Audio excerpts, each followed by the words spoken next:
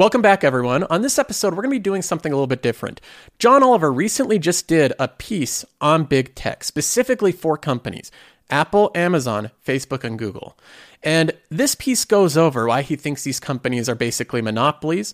They are abusive with their power. They're doing things that are harmful to the economy and to consumers.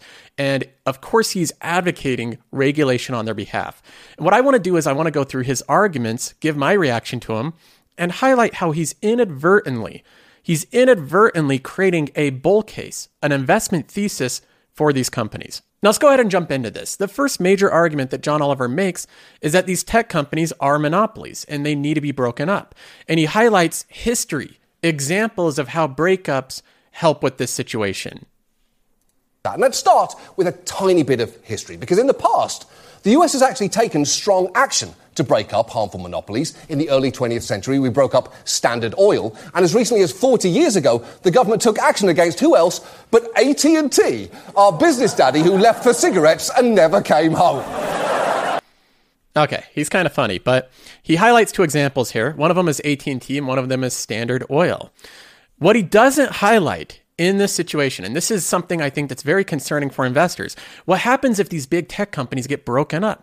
Well, you can also look at history as a lesson here. John D. Rockefeller was one of the richest Americans to ever live, one of the richest people in the world to ever live. He would have been kind of like the Elon Musk of our time. He controlled a huge portion of the US GDP through his ownership of Standard Oil. This was the massive monopolistic oil company of the day. And the government came in, just like John Oliver is suggesting here. They broke up Standard Oil into over 30 different companies, and John D. Rockefeller's wealth went up. It went up dramatically. His actual net worth increased dramatically since the breakup because all those individual companies continued to grow. Some of them grew to large size, and he owned a stake in all of those companies because of the breakup. So John Oliver leaves out some key details here with his own example of the Standard Oil breakup.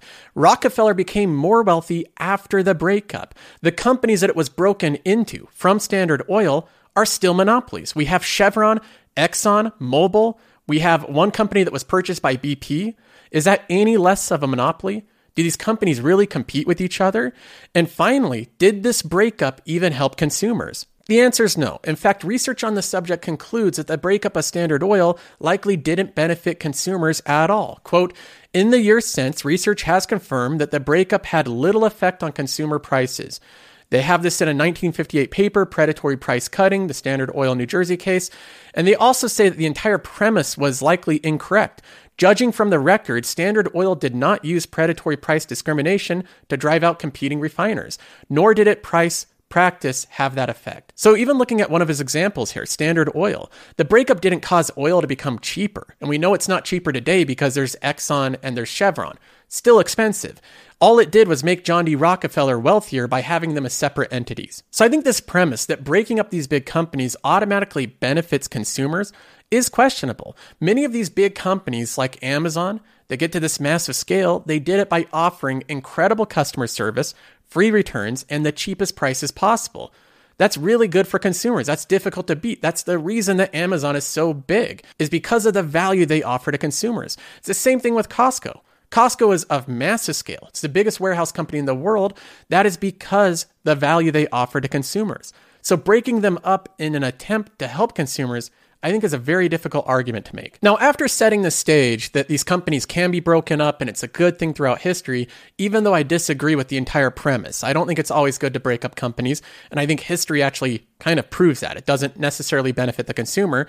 But regardless, let's go on to his primary argument. It's about how these companies do something called self-preferencing. It's when companies unfairly favour their own products on their own platforms, which have now become so big that most of us have no choice but to use them. This is a particularly big problem with these three companies, and we're going to start with Apple. So he starts off by saying it's particularly a problem with these three companies, which if you can't see it, it's Apple, Amazon, and Google. Interesting to me that he leaves out Facebook and he leaves out Microsoft. I noticed this. This is something I love about Microsoft. Anytime one of the kind of like political talking heads or Congress or anybody in this category is going after big tech, somehow Microsoft's left out. Like they're not anti-competitive. They don't have a wide moat. They certainly don't protect and self-preference themselves. which is just frankly ridiculous. He says it's particularly an issue with these three companies, which means to me John Oliver isn't familiar with big tech. At least he doesn't look at this a lot, which makes sense because Microsoft is highly preferential of their own stuff. They self-preference more than probably any of these three companies. Look at Microsoft Azure Cloud. The reason that that's growing faster than Amazon AWS, when Amazon had a 6-year lead, is because Microsoft self-preferences their cloud storage over anyone else's. They make it super easy to do integration uploads. That is self-preferencing to a massive scale. They're literally growing in cloud at a more rapid pace than the industry leader that has a 6-year head start simply because of self-preferencing. And Microsoft probably has the biggest history of pushing out competitors, buying other companies, gobbling up competition. They bought LinkedIn, which was an absolute steal. They're buying Activision Blizzard, become the second biggest gaming company in the world, and they never get mentioned in any of this. They're never brought into the conversation. They never have Satya Nadella going before Congress testifying about it. It's always Facebook, Amazon, Google, and Apple, never Microsoft. And I think that's something to pay attention to as investors. If you're investing in Microsoft, you're getting a company with a wide moat, super huge competitive advantage, a ton of self-preferencing like these other companies, but they don't get punished for it and they're not being looked at from regulators and from people like John Oliver. Now, having said that, let's go ahead and hear his argument out. He starts off with Apple and the App Store. And of course, Apple's App Store is a massive platform, and he highlights the self-preferencing that Apple does here. Which is basically the only place to download software for your iPhone, which is already a little bit weird when you think about it, right? You can download any software you like to your desktop computer, but if you have an iPhone, Apple has set it up so that its App Store is the only game in town. Okay. He's saying that if you have a computer, you can just download anything onto it, which is true, just a basic computer device, but Apple makes you go through the App Store, and that's something that the comparison lots of people make. But that's not the only time that happens. There's many devices that have specific app stores just for those devices, like the Xbox. When you go to the Xbox, they're not letting you download PlayStation games on the Xbox. You have the Xbox Store. That is a device specific to a specific app store. Apple does the same thing with their device, and the question is this a bad thing for the consumer? If this was a bad thing for the consumer, that'd be hard to argue why it grew to the biggest, most powerful company in the world based on this premise. I think that it's fair to argue that Apple grew in part because they had such strict control over the App Store experience.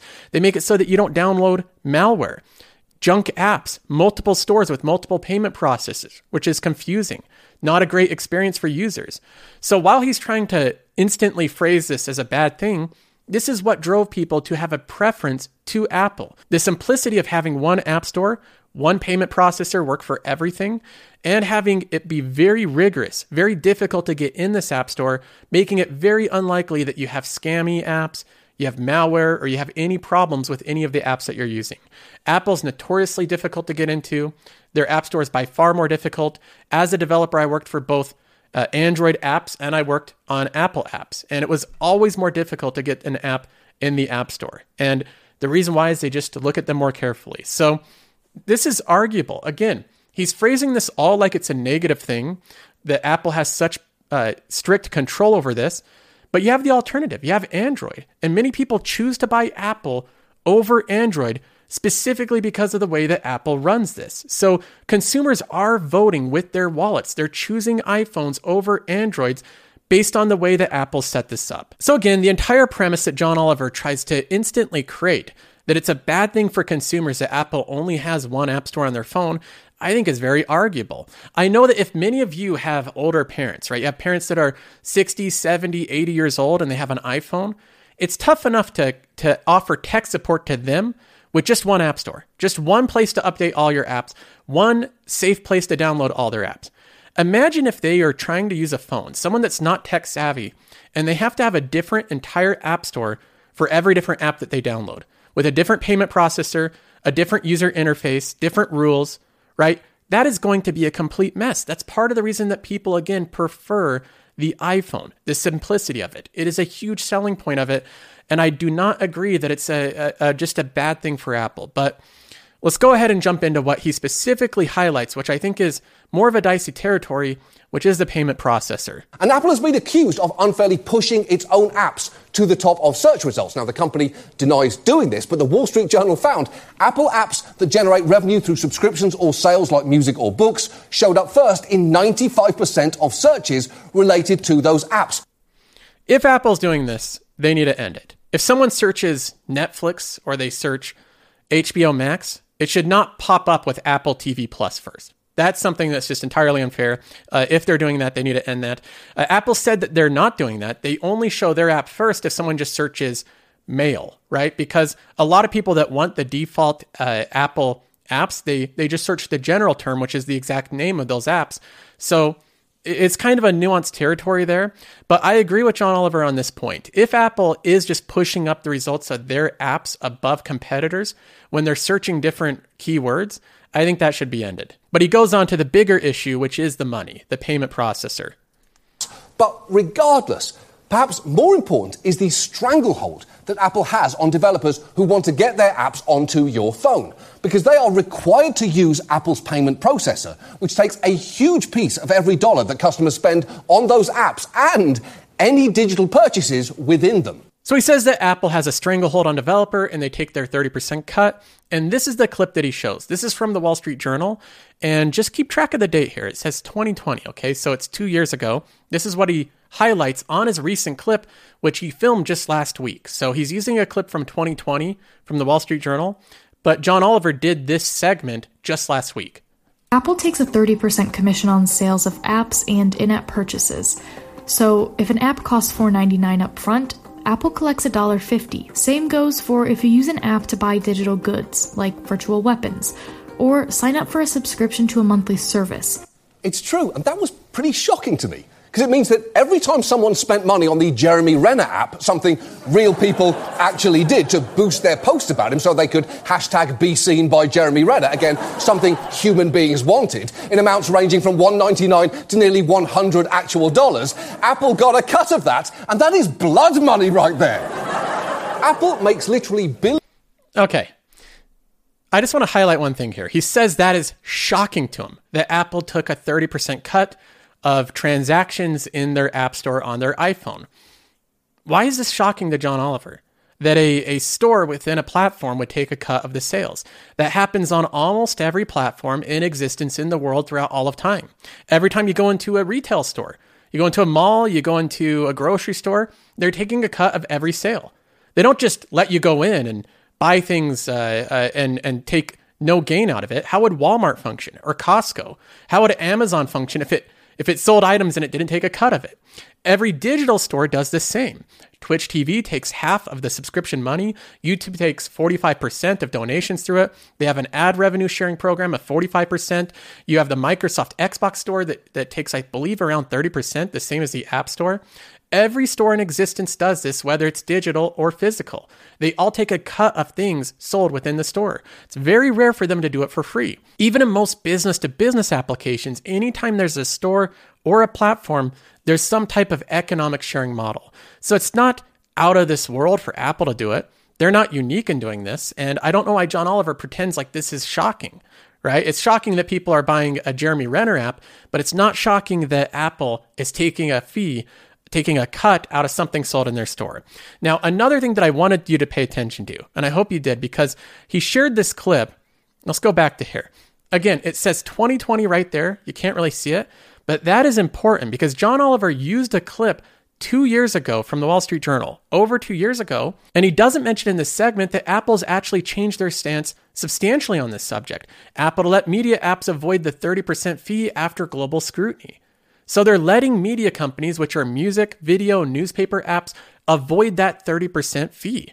Apple's doing this ahead of other companies. If you go onto Twitch, if you go onto Microsoft Xbox, you can't avoid the fee. With Apple's App Store, you can now. Another example John Oliver highlights on this topic that is out of date is Netflix. On your iPhone and you don't have an account, you get a message reading, trying to join Netflix. You can't sign up for Netflix in the app. We know it's a hassle. After you remember, you can start watching in the app. And you can see why Netflix would do that. it doesn't want to lose a third of its subscription revenue to Apple because... This is an example of how misleading or uninformed John Oliver can be about these segments. It's true that Netflix did have this message for some time, but it's been changed. And it was changed before John Oliver filmed this segment, June 13th. I look at my Netflix app right here. Let me bring it up for you so you can see it. Right there, this is Netflix. There is a button on the bottom, says netflix.com/join. You can tap that, and Apple has a little warning that says you're about to leave the app to go to an external website. You will no longer be transacting through Apple. You can hit continue right there, and it brings up Netflix's website to now start your onboarding process. So this entire example, this entire premise here that John Oliver is sharing with hundreds of thousands of millions of people isn't even the case anymore. And it wasn't the case when he made this episode, when it aired June 13th. Apple had changed their policy long before that. They allow Netflix and other reader apps similar to it to link outside of their store and start the onboarding process bypassing their 30% fee. He doesn't highlight that updated stance or policy because it doesn't make Apple look quite as bad. Another important detail that John Oliver seemingly omits, he forgets to mention here, I think again conveniently, is that after the first year where Apple charges their 30%, every subsequent year after the very first year, it's cut to 15%. That's just something that's important. People need to know that Apple doesn't charge 30% in perpetuity if they're talking about Apple's store policy. But John Oliver never mentions this because it doesn't paint Apple in such a bad light. I think that's the reason that he leaves it out. It doesn't help support the argument that he's making. So these type of omissions, that Apple does lower their fee after the first year, and these type of mistakes, whatever you want to call it, that John Oliver is making by not mentioning that Apple's completely changed their stance on this months ago, and they do allow apps like Netflix to link outside of the app in the App Store. That is something that I think is worthy of mention. John Oliver never mentions it. Now, before we jump into the next segment here, I have to give a quick shout out to our sponsor today. It's FTX US. They're one of the largest US regulated cryptocurrency exchanges, and they're doing this big sponsorship push right now. You've probably heard of them because of other YouTubers and podcasts. They're sponsoring people like Tom Brady, Kevin O'Leary. The Miami Heat Arena is named after them now. With all the kind of craziness going on in cryptocurrency right now, all the volatility, they are one of the most stable companies. It's actually reliable. They recently just raised $400 million. So they're very financially sound, and they raised that at a $32 billion valuation. And most people know about them as a cryptocurrency exchange where you can buy and sell cryptocurrencies incrementally or on schedule with very minimal fees. That's what they're most known for. And it's true you can do that. But what they really wanted me to get word out about is their new stock trading platform. It is just a simple stock brokerage.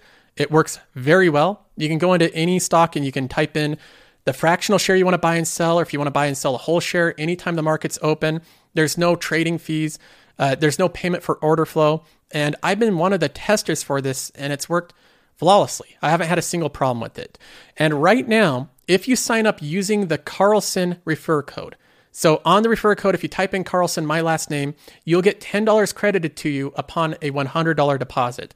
So you instantly kick things off with a 10% return. So sign up now. There's a link in the description and the pinned comment of this video. Type in the code Carlson. That helps support the channel by letting them know that I sent you, and that gives you something in return, that $10 when you deposit $100. Now let's go ahead and look at what he highlights as the biggest example of self-preferencing abuse by these big tech companies. And it's none other than my biggest holding, my favorite company of the bunch, the one that I think is currently the most undervalued, which is Amazon. Arguably, the company most guilty of self-preferencing is Amazon. Founded, of course, by a man rich enough to buy absolutely anything, including, seemingly, the rights to Pitbull's identity. Amazon reportedly... Jeff Bezos he's checked out of Amazon. I think it's viewed as I view it as a positive thing when someone like Jeff Bezos has moved on from operating the business, and he knows it. He understands his priorities are elsewhere. He's on a giant yacht, right, the size of a city. He's got his new girlfriend, his girl there. His priorities are elsewhere, and it's time for him to take a back seat, and that's exactly what he did. So I think it was a good move for Jeff Bezos to move out of the CEO role and have Jassy do it. But regardless, John Oliver jumps in here to, I think, the real problems with Amazon, and I want to go through where I agree with him on this and where I disagree. It controls 65 to 70% of all US online marketplace sales. It hosts about 2.3 million active third-party sellers from all around the world. And to those sellers, like... He just breezes over that, but I want to just rewind for 1 second there. They host 2.3 million active third-party sellers. Now, John Oliver just breezes over that, but that should be a positive thing. These are 2.3 million businesses, small businesses built on Amazon, on their platform. So when people talk negatively about Amazon destroying jobs, destroying middle America, just putting out all these small businesses, you have to remind them, Amazon does not just have their big store where they sell everything themselves, like a Walmart.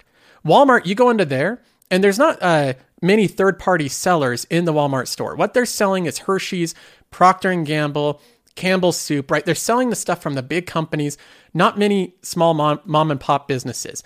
Amazon doesn't really do that. Amazon hosts millions and millions of third-party sellers that use their platform as a way to run their business. And they have grown that platform to enormous size. They can support their family with it. Many of these companies are just mom and pop businesses, and it's incredible. I liken it to that of YouTube. YouTube is a benefit for the creators. I can run a YouTube channel full time now. I quit my day job to do it. So you can actually go on these platforms, operate a small family business with it. And that's something incredible that these companies like Amazon and Google and YouTube give you the opportunity to do. You can run an entire business based off of the platform that they've created. This is unlike a lot of other companies that are no longer in the limelight, like the Walmarts. You can't really run a business off of Walmart. There's really no way to do that. So when I look at this, I view this as a positive thing. I think that Amazon is doing something good for their sellers. Many of them are running massive businesses based off of their platform. You can go on YouTube and look at videos of all the people starting businesses and doing reselling and third-party selling on Amazon. It is an incredible ecosystem that employs a lot of people. So he breezes over this in 1 second, but I again think that this is something positive that needs to be highlighted. Amazon employs many, many small businesses. And to those sellers, like this man who sold sporting goods, it is close to the only game in town. You've got to be on Amazon. You have to be there because that's where everyone is. That 100 million Prime subscribers. Amazon. 200 million now. So that guy has, I think this might be an old clip that John Oliver is sharing as well. There's 200 million Prime subscribers. And this part is dead accurate. If you want to run an online business and you're not on Amazon, you are missing out on like 50% of the market. I've gone on to Twitter calls where I've listened to different people that operate online businesses that do multiple millions in sales. They have their Shopify store, they have their Amazon outlet, they have Walmart, and they're selling on all three of them. They say that they're glad if they make $100 in one day on Shopify. They're glad if they have 3 people visit on Walmart.com. And they're making tens of thousands of dollars a day in sales on Amazon. They said there's no competition. You cannot beat out Amazon with Shopify or Walmart.com. It's not even close. So this entire segment from John Oliver, at least the video clip he's sharing, I think is 100% accurate so far. Executives have told us that there are many other options out there. There is Walmart. There's Alibaba. As a seller, you've got options. I've heard that response from Amazon executives before, and we did that. We listed all of our products on every other online marketplace. All of the others that were non-Amazon combined did about 10% of what we were doing on Amazon. That is not an anecdotal outlier example. That is the common experience. From what I've seen, people that have their presence in Amazon and they try to sell Shopify, Walmart.com, any other outlet, they get almost no traffic anywhere else. They have to be on Amazon. So this is kind of a problem because Amazon is so big, they're so dominant of the online retail space that they do control a lot of the rules here. And this is kind of where I start to agree with John Oliver. I think this is problematic, even though there's different ways to address it. But continuing on, so far, I do agree with them. And for a third-party seller, the most important thing in the world is something called the buy box. It's that little box that shows up on any Amazon product page where you can instantly click to buy. So when we search for Duracell AAA batteries, we got this page. And here is the buy box right here, where with just one click, we could buy a pack for $14. And you might assume that that is the best deal. But if you click on this little box below, you can see multiple other sellers who are offering the same product, many at a lower price. he goes on to highlight that nobody does that. And I don't either. I don't think anybody does that. When you just see the product you want, you see it at a reasonable price, most people just hit buy. That's the amazing part about Amazon. That's why this company is so successful, is they've gotten rid of all friction with buying. And I recognized this 15 years ago. I recognized this in 2010. I recognize that this company had something special where you could just buy something with a single click, never even having to put in your payment information. They already seem to know what I want. That was 10 years ago when I found out about this company, how great it was. Unfortunately, I didn't have an investor mindset then, but I don't think much has changed with Amazon. They make it so it's frictionless to purchase these items. Most people aren't going to shop for a couple pennies more to get it from a third-party seller. They'll just pick the Amazon Prime item where they know they're getting it from a reasonable price. It's going to be there likely in 12 hours, the next day, the next morning, and they're going to have the item they want with zero problems. That's what most people want. Amazon continually delivers on that. But John Oliver here is highlighting that this is a problem because nobody goes on to these other sellers. Nobody's buying from them. Only one seller gets to be in that box, and nobody except Amazon knows how its algorithm picks the winner, but it sure seems to consistently favor Amazon, with one analysis finding that the company chose itself for the buy box for about 40% of products, while the next highest seller got in just half of 1% of popular products. So this is where John Oliver does highlight something else I agree with. Amazon, if their algorithm, again, features their own products above competitors unfairly, meaning if they have a special rule written in their algorithm that says, hey, if it's an Amazon product, if it's one that we make, bump it up in the results, that is entirely unfair. It should be changed. That's something that I think regulators should say, you cannot do that. It's the same thing with favoring Apple apps in the App Store. I don't think that if you search an app, Apple should be favored. I think it should just be fair game. They are operating the store, and what you search should get the best result. And I actually think this should be in the benefit of Amazon. If you think about it, when you search an item, you want the best item. Whatever's algorithmically fairly the best item, the best result. So it shouldn't naturally just be whatever's an Amazon item, because that might not be the best one. And Amazon should work diligently to connect you with exactly what you're looking for, the best item with the best reviews and the best pricing. So I agree with John Oliver on this assumption here. I think that Amazon should not favor their own products over others, but this report is trying to suggest that that they're favoring their own products. And even when the buy box did go to a third-party seller, 9 out of 10 times it went to those that used Amazon's shipping service fulfilled by Amazon. Basically, it is Amazon's playground. They make the rules, and they do seem to win a lot of the time. He highlights that as another potential problem, that 9 times out of 10, the people choose to use Amazon shipping service. But that's not just random chance. That's not because they're favoring it. That's because people like Amazon's shipping service. I know for a fact when I go into Amazon and I order items, I do not order non-primed items. I order items fulfilled by Amazon because I know that if they're fulfilled by Amazon, I will get it in a day. If it's fulfilled by someone else, I don't know when I'm going to get it. I might order the item and get it 3 days later. It might be the wrong one, right? Amazon built out this incredible logistics shipping service that gives you the item in one day, and it makes sense that people have preference over that. So I don't think that that's unfair at all. They built a better service. More people are picking it because they want their items fulfilled by Amazon. But regardless, the big claim here that John Oliver is making is that Amazon is preferencing their own items. Now, Amazon says that they're not doing that. They're not preferencing their own items. And one reason that I have to actually believe Amazon over John Oliver on this subject is Amazon's quarterly report. We can look at what they're preferencing. We can look at what's growing sales faster. We have online stores. Okay, this is just Amazon's first-party online stores. This made up $51 billion of sales last quarter. That is a decline year over year of 1%. So Amazon with their first-party sales, meaning the stuff that they create, they make, and they sell, that actually declined year over year. They lost ground on that. And then you have the third-party seller services. So this is third-party sales. That went up 9%. So third-party sellers grew their sales by 9% last quarter. First-party sales declined by 1%. And then if you go back every single quarter, third-party sales have grown faster every single quarter for the past year and a half over first-party.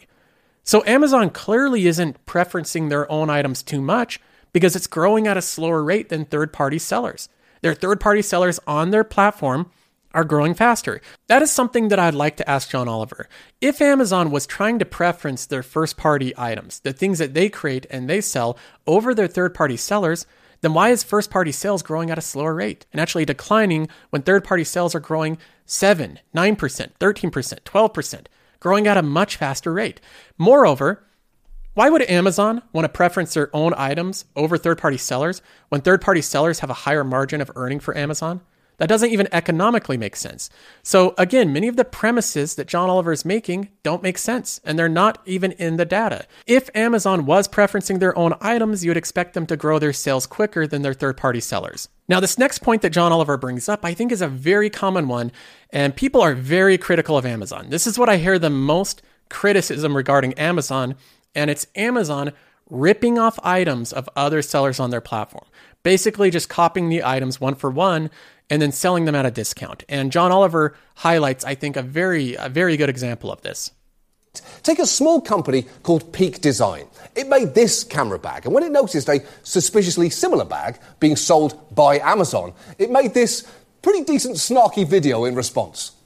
This is the Everyday Sling by Peak Design, and this is the Everyday Sling by Amazon Basics. It looks suspiciously like the Peak Design Everyday Sling, but you don't have to pay for all those needless bells and whistles, like years of research and development, recycled Blue Sign approved materials, a lifetime warranty, fairly paid factory workers, and total carbon neutrality. Instead, you just get a bag designed by the crack team at the Amazon Basics department. Okay, so Amazon Basics, the team that works on that, looked at this item, and the suggestion here is that they look at the analytics. They saw that this item was selling good, that it had high margins or whatever, because Amazon technically has that data. And even though they're not supposed to use that data, that's in their own policies, the suggestion here is that they're using that data to make a copy of this Peak Design bag, a one-for-one, just basic copy of it, and they're selling it at a discount. And they bypass all the research and development that went into this bag. And at a surface level, what John Oliver is suggesting here and what this Peak Design company is suggesting is atrocious. Amazon should never be doing that. They should never be using their platform to get information about the bag that is not open to the public, like the sales numbers, the margins on it, that type of thing. They shouldn't really be using that information to aid themselves. And that is a huge problem if they're doing that. The problem is there's no evidence to conclude that Amazon actually used proprietary data, stuff that only they know because of their platform, to copy the bag design. After all, this is a bag. Amazon could have just bought one of the bags, gave it to their team, and had them replicate it without using any type of proprietary information, sales information. They could have just seen on Amazon that it had a lot of reviews and tried to replicate the item. That is, after all, what every company does. They look at something that sells really well, that sells for a high price and seemingly has good margins, and they try to rip it off. That's not something that just Amazon does. If you go to Costco, you'll have Kirkland's Signature brand, and it's often next to almost everything else that's higher priced. Kirkland Signature diapers, Kirkland Signature wipes, Kirkland Signature peanuts, Kirkland Signature, every single thing that you can buy, there's a Kirkland Signature version of it in Costco. Did Costco use proprietary information to steal the designs of all these different products that they're replicating? No, they can just observe it. They can do the exact same thing. There's really nothing to suggest that Amazon actually used proprietary information for this. And I think that this is the problem here. They're saying, Peak Design is saying, that they believe Amazon actually infringed on intellectual property. That's different. If Amazon actually stole intellectual property, then Peak Design should sue Amazon. They chose to deal with it in a different way, which I think is fine. A video that mocked Amazon, and Amazon ended up taking the item off. So mission accomplished. But the point stands here. There's really no evidence whatsoever to conclude that Amazon used any special information other than what's easily observable to the general public. They copied a basic design for bag. If you go onto Amazon, there's a million backpacks that look relatively the same, almost as if they're all stealing each other's design. There's shoes that look relatively the same. There's shirts and jackets and slings and shoulder bags and all different things that look almost the same between one company to another. And copying other people's design is something that's happened in markets for long periods of time. This is nothing new with Amazon. Another thing that I'd like to point out is, while the media likes to focus on Amazon stealing designs as the big problem, I've talked personally personally with people that sell over $1 million per year on Amazon, and they say that Amazon Basics is not the biggest threat by far. The biggest threat to them getting their designs ripped off is China. Chinese sellers rip off designs of US created products more than anyone. They sell them as a complete replicate, and they don't have to have Amazon's proprietary information to do that. So as you hear about Amazon being the primary target, realize that what most of them actually state is the bigger issue is Chinese knockoffs of their items. They're much more prevalent, they're much more aggressive, they copy them to a higher degree, and they don't have that proprietary information from Amazon. So overall, I think that's the gist of it. John Oliver, I think, does a great job in bringing this topic up to a broad audience in a humorous way, but I think he hurts his own argument by not bringing updated, relevant changes to policies like Apple's App Store, allowing different companies like Netflix to link out directly from the app to a third-party payment solution. He doesn't bring up that there's really no evidence to support that in that case of that bag, that commercial, that Amazon may have just copied it without having any proprietary information. He doesn't bring up that China copies sellers at a very aggressive rate, arguably much more than what Amazon does with their own sellers. He doesn't bring up much context of comparable companies outside of big tech that charge very similar fees for their products and services. And he also relies heavily on a major premise that I think is unsupported. And he shares this throughout this entire segment, that breaking up these big tech companies is both good for consumers and for competition. But in his own example, Standard Oil, that did not benefit consumers by breaking up Standard Oil. There's no evidence to that. It didn't make the shareholders any less wealthy. It actually increased the wealth of Rockefeller. And I don't think it caused any more competition. The same oil companies that were created by the breakup are the same ones we have now, ExxonMobil and Chevron. And in terms of competition, the big talk here is that these monopolies, right? Tech monopoly means that they're indestructible. Nobody can compete with them. But look at what happened to Facebook's stock just over the past year. It's down 50%. The company's stock price has collapsed because of competition, because TikTok came rolling in out of nowhere, out of China. This company comes in and in a couple years has billions of users and is stealing engagement from Facebook, from Instagram. And then there's the example of Apple. While this company I consider to have a wide moat right now, and it seems to be on the bleeding edge of technology, they make the best devices and the best phones. That's the reason that people love them. That doesn't mean the company's indestructible and it has no risk of competition. Competition could disrupt Apple. If companies like Huawei out of China start making competing phones that operate at the same speeds with the same specs and the same cameras at cheaper prices, they could gain rapid market share just like TikTok did with Facebook. They can rapidly change the landscape in only a short amount of time. The dominance of these tech companies is something that's of kind of the recent past, just the past 10 to 15 years. Throughout the greater history, you can see how much this bounces around, from oil companies to financial companies. You have retailers like Walmart. Then you have Amazon and Microsoft and Apple and Facebook. And while they've reigned supreme for the past 5 years, there's no guarantee they'll do that in the future. You can look at the example of Facebook that's had its stock price crushed over the past year. You can look at the example of Netflix, one of the stock market's favorite companies, dominant in streaming, insurmountable lead, and now it's being outcompeted by many other companies. So capitalism is brutal, and there's no guarantee that these companies will remain in the position they are in the future. So I think that needs to be taken into account. We don't necessarily have to destroy every big company that's become a monopoly for a certain amount of time. Chances are their monopoly will be destroyed by competition. But anyways, that's my thoughts overall on this John Oliver segment on big tech. Let me know what you think about these type of segments where I react and give a different opinion and perspective and different context to these type of subjects, because I think it's important. But having said that, that's all for now, and I'll see you in the next one.